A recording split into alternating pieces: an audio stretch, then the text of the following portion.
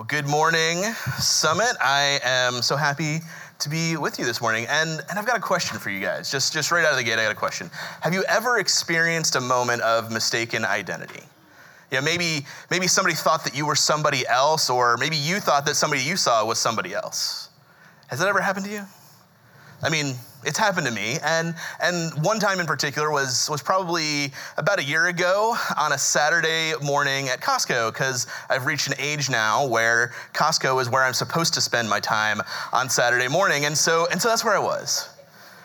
And while I'm there, I'm doing my normal routine. I'm checking out all of the things to see if there's anything that I need to take home with me, and in that process, I mistook some random woman for my wife.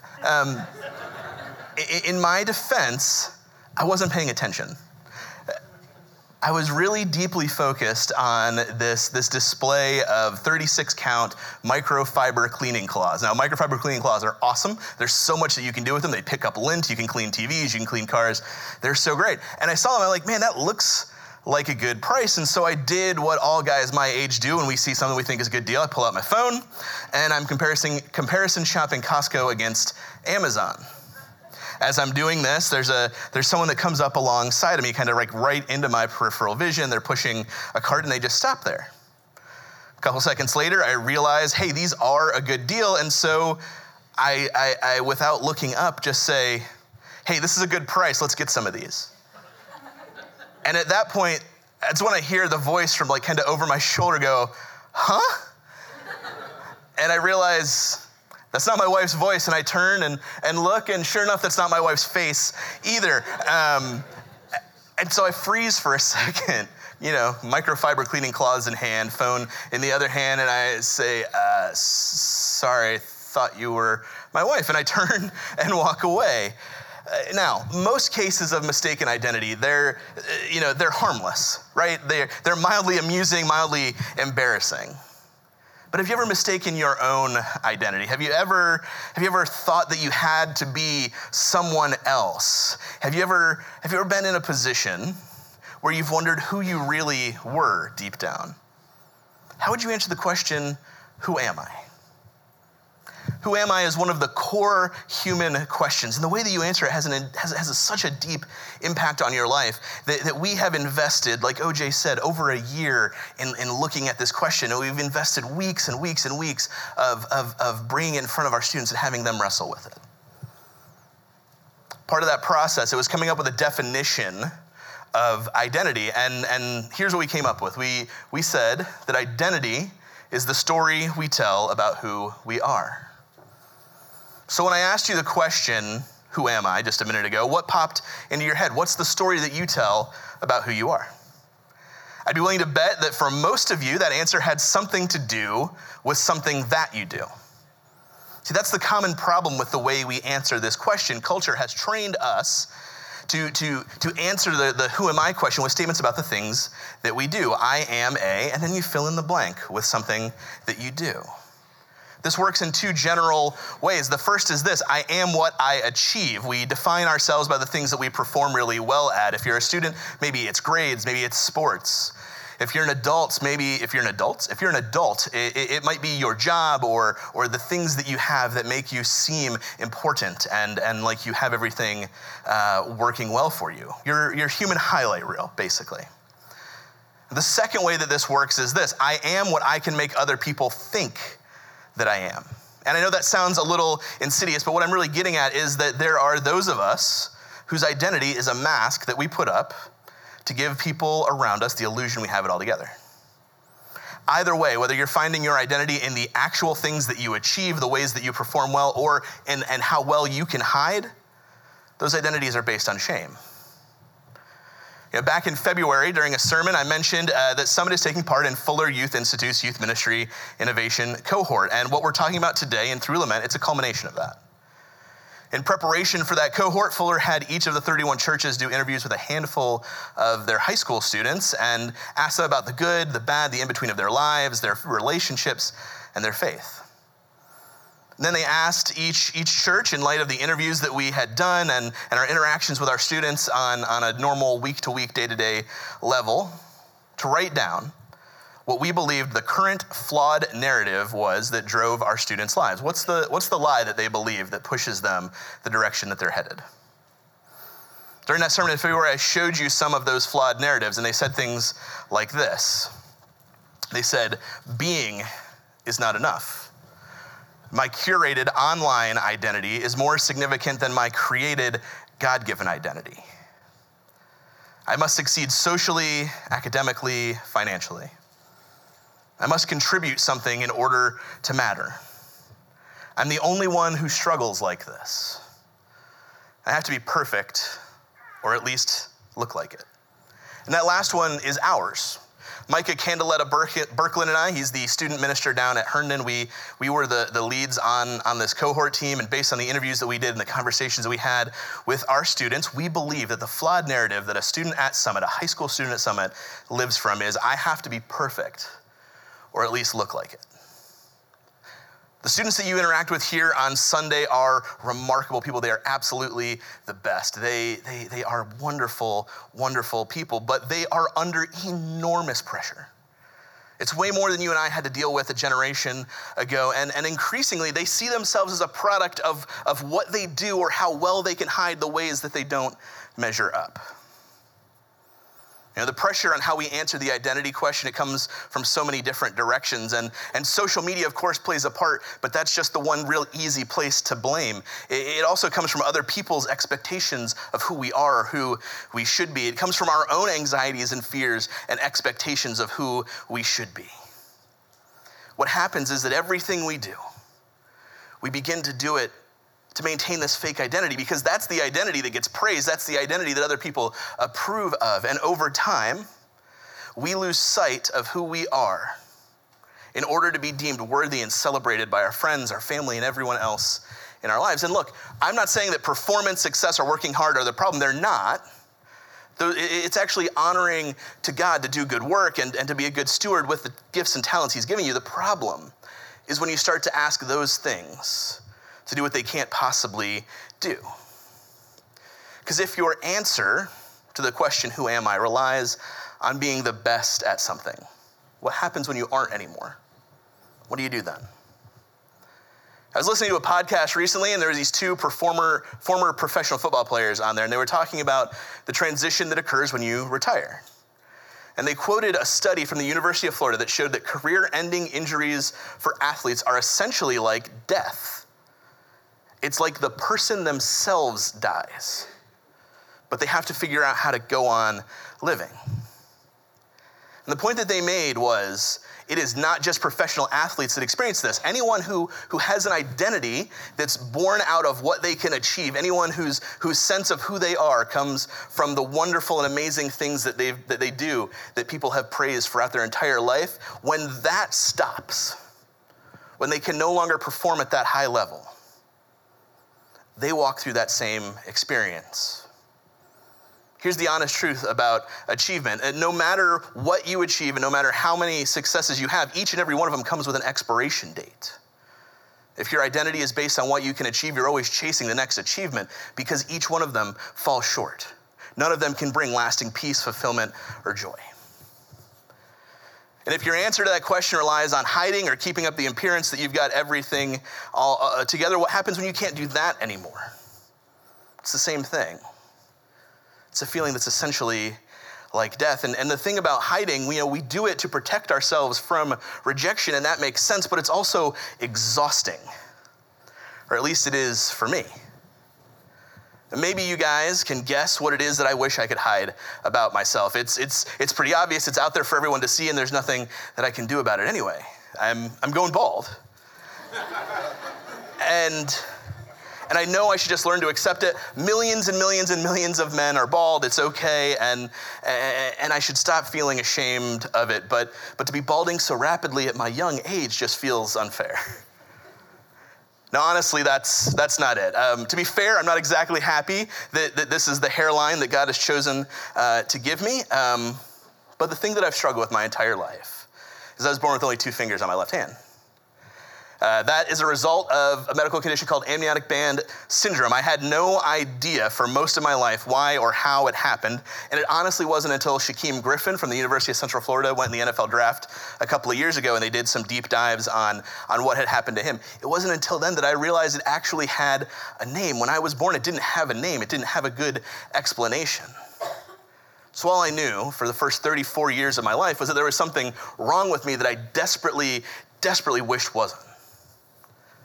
My fear in all of that was that it would become my identity, that the thing that would define me is my hand. I'm a person with a disability that doesn't want to have a disability. True or not, I assume it's the first thing and the thing that people notice most often about me, and I've spent a lot of my life trying to hide this thing about me that I'm ashamed of. And there are ways that I physically tried to hide it. If you're around long enough, you might notice how often my left hand is just in my pocket. And it's not a conscious thing that I do at this point. It's just ingrained in me over years and years and years of doing that. But honestly, the bigger way that I try to hide it is through distraction. And by distraction, I mean achievements and outworking everyone around me. I try to stack up enough accomplishments, I try to stack up enough praise that it drowns out the voice of the shame and the fear that I have about my hand and how other people see it and what that means about who I am. The thing is, no matter how good I get at actually hiding my hand and no matter how hard I work, it's never going to be enough. If it was, I wouldn't have spent so much time in my life wondering if I'll ever be more than the fat, crippled kid with glasses and a bad haircut. How often is the story that you tell about who you are an attempt to hide? You know that's not what God wants for you, right? That no shame-based identity can be the identity that God gave you. That can't be the real story of who you are. So if we can't achieve it and we can't hide to secure identity, then what is the right answer to the question, who am I? Well, the identity that God gave us is real simple, and you can find the same answer in so many places throughout the Bible. But I love the way Paul puts it when he's writing to the church in Galatia. He's breaking down for them how justification works, and in the midst of doing that, he explains to them who they are and who we are. And you can read along with me in your Bibles in Galatians 4, starting at verse 4. It's also printed in your bulletin. When the set time had fully come, God sent his son, born of a woman born under the law, to redeem those under the law, that we might receive adoption to sonship. Because you are his sons, God sent the Spirit of his Son into our hearts, the Spirit who calls out, Abba, Father. So you are no longer a slave, but God's child, and since you are his child, God has made you also an heir. The identity that God gives us is real simple. It's child of God. An identity that is born of and defined by his grace and his grace alone. And it is perfectly created to meet us in our imperfection. And I get that we're in church and we kind of sang about that already, so maybe you already knew the right answer, but the question is, do you actually believe that? Or better yet, do you actually live like it? Because that is a harder and scarier thing to do, because our fear is if this thing doesn't define us, whether it's our achievement or whether it's our ability to hide, if that thing doesn't define us, then what will? And we wonder, can I really trust God to answer that question for me? So for the most part, we stay where we are. We continue to ask something in our lives to do something for us that it's just not capable of doing. And here's the thing, living like that is a choice. And every choice has consequences. Anxiety, depression, the inability to rest, feeling like we can't say anything about what we're going through, feeling like an imposter, forgetting who we actually are apart from what we do. These are all consequences of living that way. And then there's the real big unintended consequence of all this. We perpetuate the same lie that we're living under onto the people around us. Because our hiding never only affects just us. When we hide, we tell other people that they have to hide too. Part of the process that we went through with Fuller was to create this new Jesus-centered narrative to point our students towards. And so if our original current flawed narrative was, I have to be perfect, or at least look like it, The new story that we came up with was, even though you're far from perfect, you are perfectly loved. It's simple, it's true, but it's not easy. I mean, how do we get to a place where we can actually believe that? We've got to become people who are willing to strive for and risk honesty rather than people who continue to settle for hiding behind masks. We have to become people that are willing to admit that we're not enough and admit that we're not perfect. And then we've got to wade through the instability that's created by letting go of those things. That journey for letting go of those intricately constructed masks of achievement and hiding and walking through that hard time can actually feel like death. The death of who you were, the death of your fake self, and that's okay. In fact, it probably should feel like that a little bit because these are deep things that touch the deepest parts of who we are. But I want you to know this, that death, it comes with a new birth. It comes with a new hope. And a tool for doing this, it already exists in the practice of lament. Lament is crying out to God in honesty about the difficulties of life and whether they're internal or external, the things that we're going through. It allows us to peel back our mask and honestly wrestle with our thoughts and emotions. It's not just a religious exercise.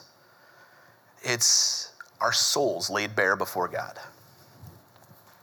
Lament is this deep and beautiful act of worship where we come before God, broken, sometimes confused, many times in pain, and we wrestle with him. It's a fight of faith. It's a fight to get answers. It's a fight to say, God, what is going on here? And here's the thing. Lament might sound like a downer, but in reality, lament is the seedbed of hope. We can find examples of lament throughout Scripture. The book of Lamentations weeps over the destruction of Jerusalem. In Isaiah 53:3, it tells us that the Messiah who will come, it was a man of suffering and familiar with pain, and Jesus was. And in the final hours of his life, we see Jesus lamenting, quoting Psalm 22, crying out on the cross, saying, my God, why have you forsaken me?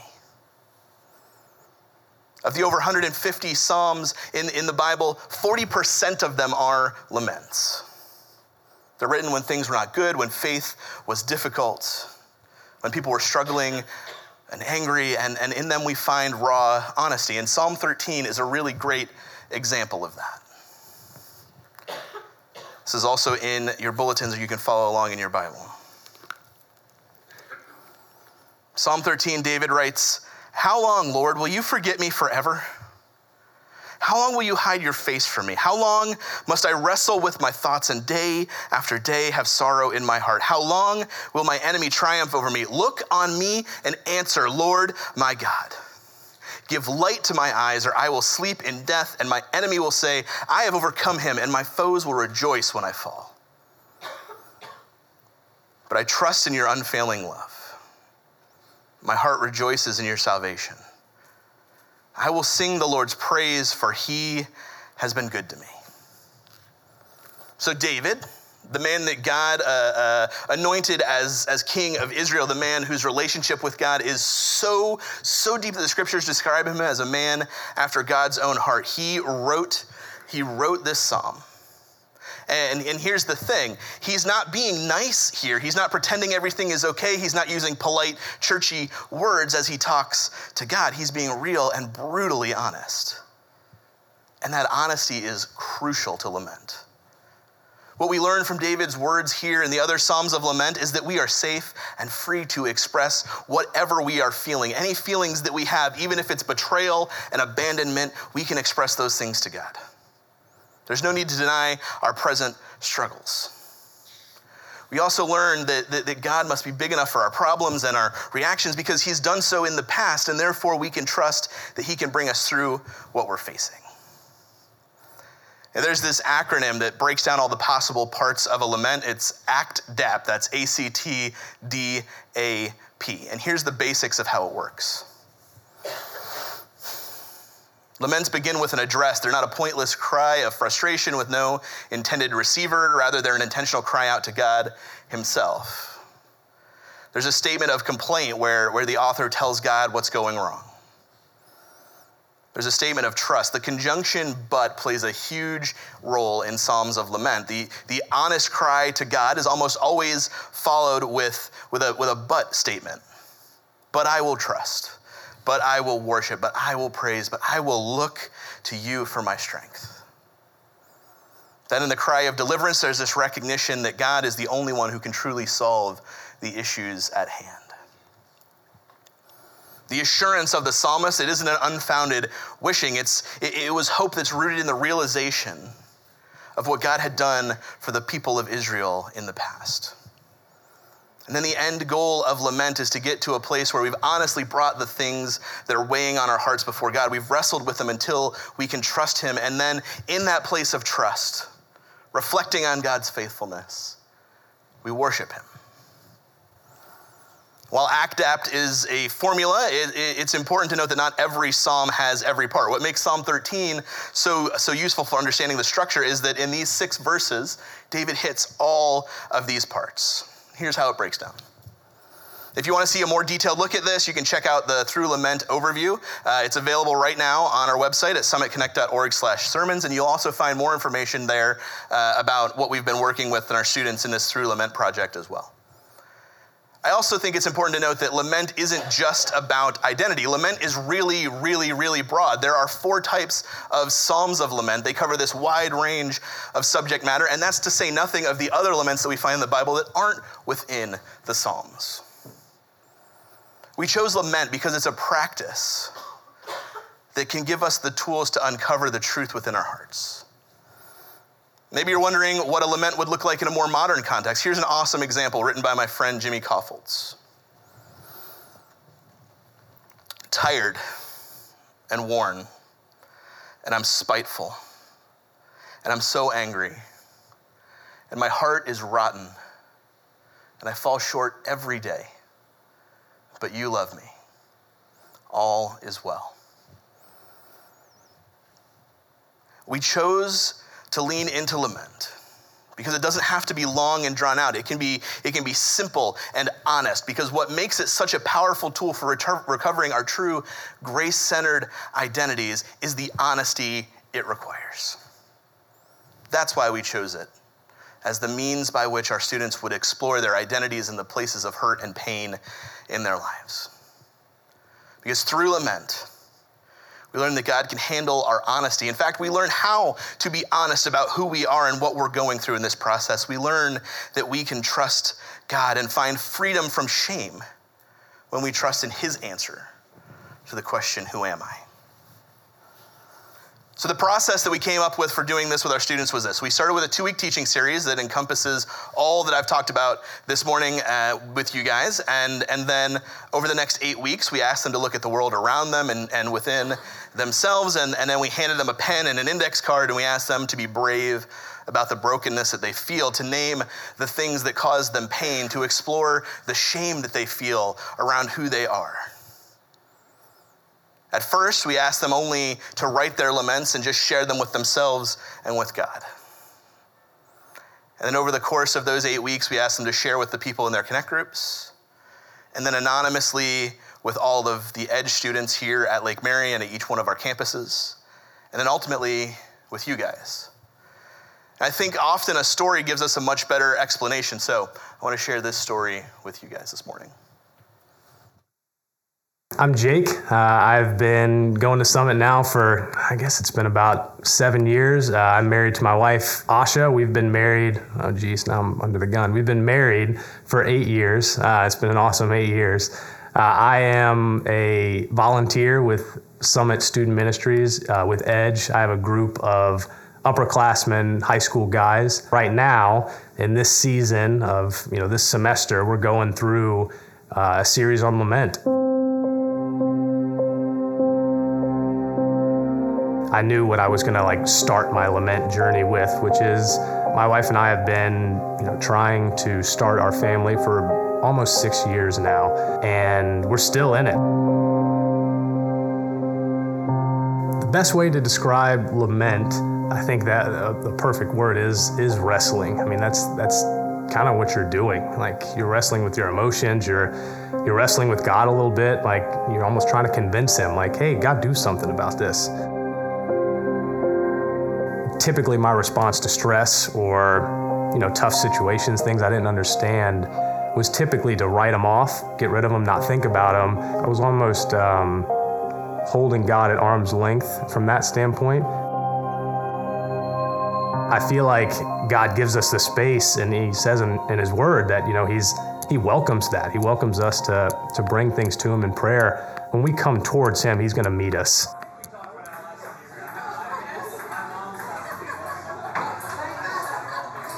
What are, the leadership, like the student leadership at Summit, what they encouraged was for the group leaders to share something real. Like, when you feel like it's not getting below the surface, like, you share something from your own life. And I mean, the second one of us shared something real, the tone changed.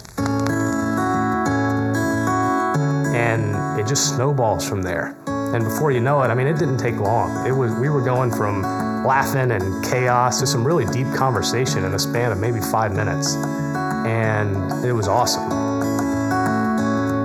Your story told truthfully is good news to those who hear it. It's also good news to you. Like, when you relay your story truthfully to God, that's good news for you. Like, authenticity and being genuine with yourself, in your prayers with God, and bringing those to God, and just genuine authenticity with other people is always going to be a win. One thing I feel like I've learned is almost just like how God feels about our pain. God is, at the same time, tender and sensitive to our pain, but at the same point, he's not shaken by it. He's not rattled by it. And all along, he knows he's setting things right. Like, he knows what's waiting at the end of the tunnel when we're in a relationship with him. But in the moment, like, he's in it with us. Like, he's in the muck with us. I never really wanted to face the pain and just kind of some of the dark places that have come with infertility. But we were asked to face the things that caused us pain, that we were struggling with. And as a result, we view it from the standpoint that there's been so much blessing that God has really laid on Asha and I over these last 6 years. Lamentation is the seedbed for hope, and I just remember thinking that was such a powerful statement, one that was very confusing at first, but one that has gained a lot of meaning as I've dug in more. That God's going to meet you where you are. He's going to meet you in whatever hole you find yourself in that particular moment, and hope is on the other side.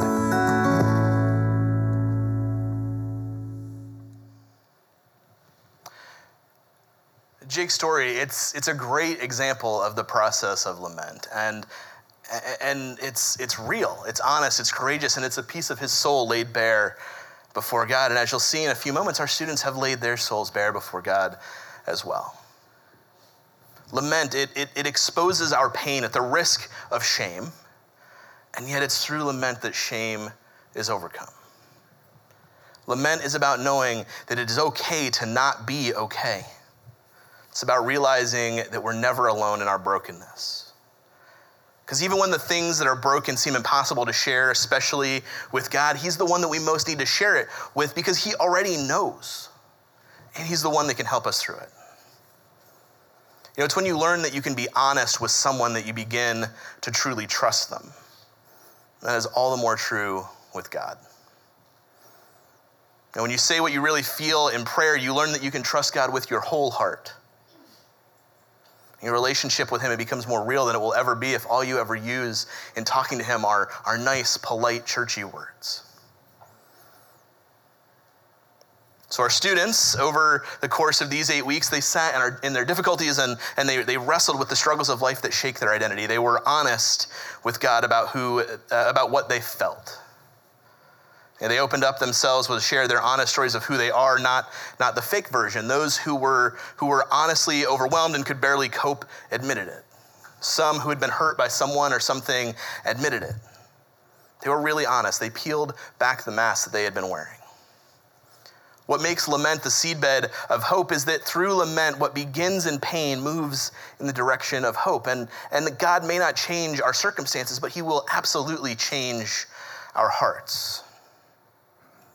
We build hope as we learn to trust in God and in others, and that's where you guys come in. Our students have been brave and vulnerable, and we want to honor their bravery. We want to invite you guys to be witnesses to it. But also we want to invite you to be bringers of hope. Much like the psalmist looked back on the history of Israel for hope as they wrote their psalms, our students, they can look back on you guys. They can look back on your story. Because your story is the history of God's faithfulness too. Your story told truthfully is good news when you're brave enough to say that you've been there too. I'm going to give you all the details of how that'll work in just a minute, but I wouldn't ask you or our students or anyone else to do something that I wasn't willing to do myself. And so while Jimmy is more poetic than I am, I figure it's only fair if I share my lament with the struggles that I've faced with identity with you guys. Sometimes I think that people are only nice to me because they feel like they have to be, but that's all it is. Will I ever do enough to actually matter at all to anyone? Why would I matter to anyone else when I barely matter to myself? Here's the thing. I wrote that lament because I have felt that way, some version of that, since I was a kid. The struggle that I told you earlier about always seeing myself as the fat, crippled kid with glasses and a bad haircut, what it really led me to believe was that I don't deserve, that I wasn't worthy of real friendship. That people were nice to me out of pity. That the only way that I could matter was if I earned it. Was if I proved to them that I was more than that by the things that I could do. It's hard to think about how someone else could feel that way, but for me it seems natural. No matter how hard I tried to hide what I thought was broken about myself, I could never hide it from myself. And that lament, it's as honest as I could be, and I wrote it and I put it up on the lament board with our students' laments, and every week when we were done, I would go and I would look at the laments and I would look at the interaction that other students had with them. And as I looked at it, over the course of a few weeks, I realized something. I don't actually feel that way about myself anymore. And look, it's not like my circumstances have changed. I mean, I did get LASIK, but I will struggle my entire life with my weight. It's genetic and also my deep-seated love of tacos. The hair's a lost cause. That's genetic too. Thanks, Dad. But the reality is my hand is always going to look this way. But for the first time in my life, it's not how I define myself. And from God's perspective, it never really was. To him, I was always his child. The trust that I have today, it's a result of being honest with God, of crying out over the course of years about my pain and wrestling with him about why I was this way. And over time, I've found healing. And for the first time in my life, I actually trust that people might actually want to be my friend, that I have value. Here's the thing, in lament, sometimes the praise comes later, and lament should lead to praise, but most importantly, what it should lead to is people being honest. And so when you see the laments out there today, you'll notice that some of them don't have praise at the end, because here's the thing, what we wanted our students to do was feel the freedom to not have to say something they didn't yet mean.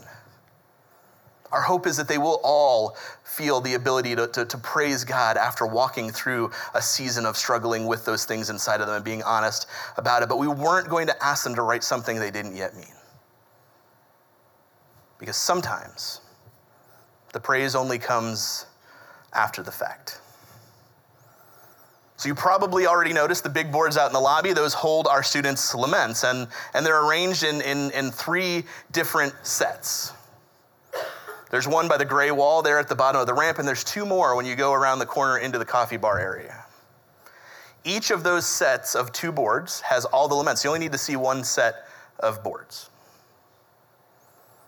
And what you'll see on those boards is an enormous act of courage and vulnerability by our students that deserves to be honored. It was so important to us through Lament process that at Edge, we wanted to create a space where it was safe for our students to share what they were going through, to be honest with themselves and with God and with each other about their laments. And we did that. They shared very honestly. And they trusted me when I asked them to trust you, and so I'm asking you guys to bear the weight of that responsibility as well. Part of creating that safe space was to create some guidelines that governed our sharing, and since we're inviting you in here, there are a few guidelines that you should know as well. We're inviting you to support and not judge their situations. It's not an opportunity to gossip or try to figure out who wrote which lament, because that sort of thing honestly does more harm than it ever could good. And listen, the only lament that I actually know the author of was mine, and I've already showed you that one, so you know all I know. Our job in this, it's not to try to give advice or fix the problems that our students are facing.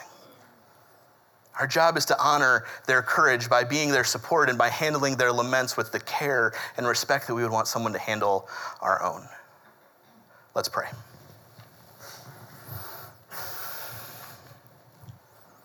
God, thank you for being a God of unending hope, for being a God that sees us where we are and says, you don't have to stay there. Thank you for being a God that offers us grace, who defines us by grace, who doesn't look at us and say, I want the best and the brightest and the ones who have it all together, but saying, I want every single one of you because you're my child. God, as we walk through the rest of this service, I pray that you would give us eyes to see what you are up to in the lives of our students and in our own lives as well. God, may this be a time of drawing close to you and of entering in to what you are up to in this place. Thank you so much for hope. In Jesus' name, amen.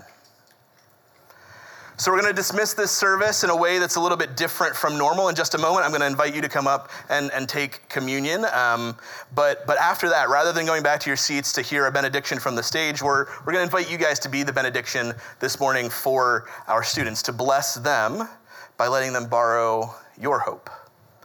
One of the ways that our students showed each other that they weren't alone were to take these stickers that are a thumbprint and to place them on the laments that they identified with. And we're going to invite you to do that very same thing. You'll get a strip just like this on your way out the door. And we want you to go and read through the laments on those boards. And then take your stickers and put them on the ones that you can identify with as something that you struggle with now, as a way of saying you are not alone in this, or as something that you have walked through with God, that you have found freedom from, as a way of saying there is hope that things can and will be different. Like I said, your story, when you tell it truthfully, is good news, because it offers our students the hope that they're not alone and that things can change. So, before we do that, after that, what we're going to do tonight at Edge is show our students the ways that you have interacted with those boards. They'll get a chance to look at them again, and instead of seeing just the thumbprints that their friends and co-Edge students have put on there, they'll get to see what it looks like when an entire congregation of people comes around them and says, we are with you, and man, that makes me excited. I appreciate so much that you guys are willing to be a part of that. Thank you for being a congregation and being a part of a church that loves its high school students and its middle school students as well, but tonight it's high school students so well. Look, take your time with this. Stagger your approach up here to the communion table and spread yourselves out among those boards. That way you'll each have an opportunity to interact with them. Base Camp knows that we're doing this, and so if you have kids back there, there's no rush for that. Everyone knows what's going on, and we're creating the time and the space for you guys to interact as much as you need and as deeply as you'd like. Now this morning, as we come to the communion table, it is a reminder that the only thing we need to do to belong to the family of God is accept the gift that he has given us through grace. If there's somewhere in your heart that you're asking something to do, something that it can't do, if you have built an identity based on your performance or your achievement, if you are hiding something, now is your opportunity to lay that at the feet of God and then come to this communion table and hear him say to you, you don't have to be perfect because you're already perfectly loved. As you come to the table this morning, take a moment to remember that this very meal, it looks back on the suffering that our Lord endured to offer us that gift. On the night that he was betrayed and led away to suffer and die on our behalf, Jesus gathered his friends around him and he took the bread and he broke it, saying, "This is my body broken for you." And he took the cup and he said, "This is my blood shed for the forgiveness of your sins. Take and eat and do this in remembrance of me." By way of practical instruction, this is the Lord's table and not Summit's table. And so if you believe that Jesus has done all he needs to do, all that could possibly be done to reconcile you to God, if you're believing that for the first time this morning, you're welcome at this table. Also, we take communion by intinction. And so when you come forward, you'll come forward to one of these three stations, and someone will, the station to my right and your left is a gluten-free station, if that's helpful for you. And you'll take a piece of bread from the basket. And the person there will say, "The body of Christ broken for you." And you'll dip it in the cup and they'll say, "The blood of Christ shed for you." And they'll say these things because they're true. And from there, please make your way out to our students' laments and interact with those. So as the band begins to play, take a moment to prepare your heart and then come forward as you're ready.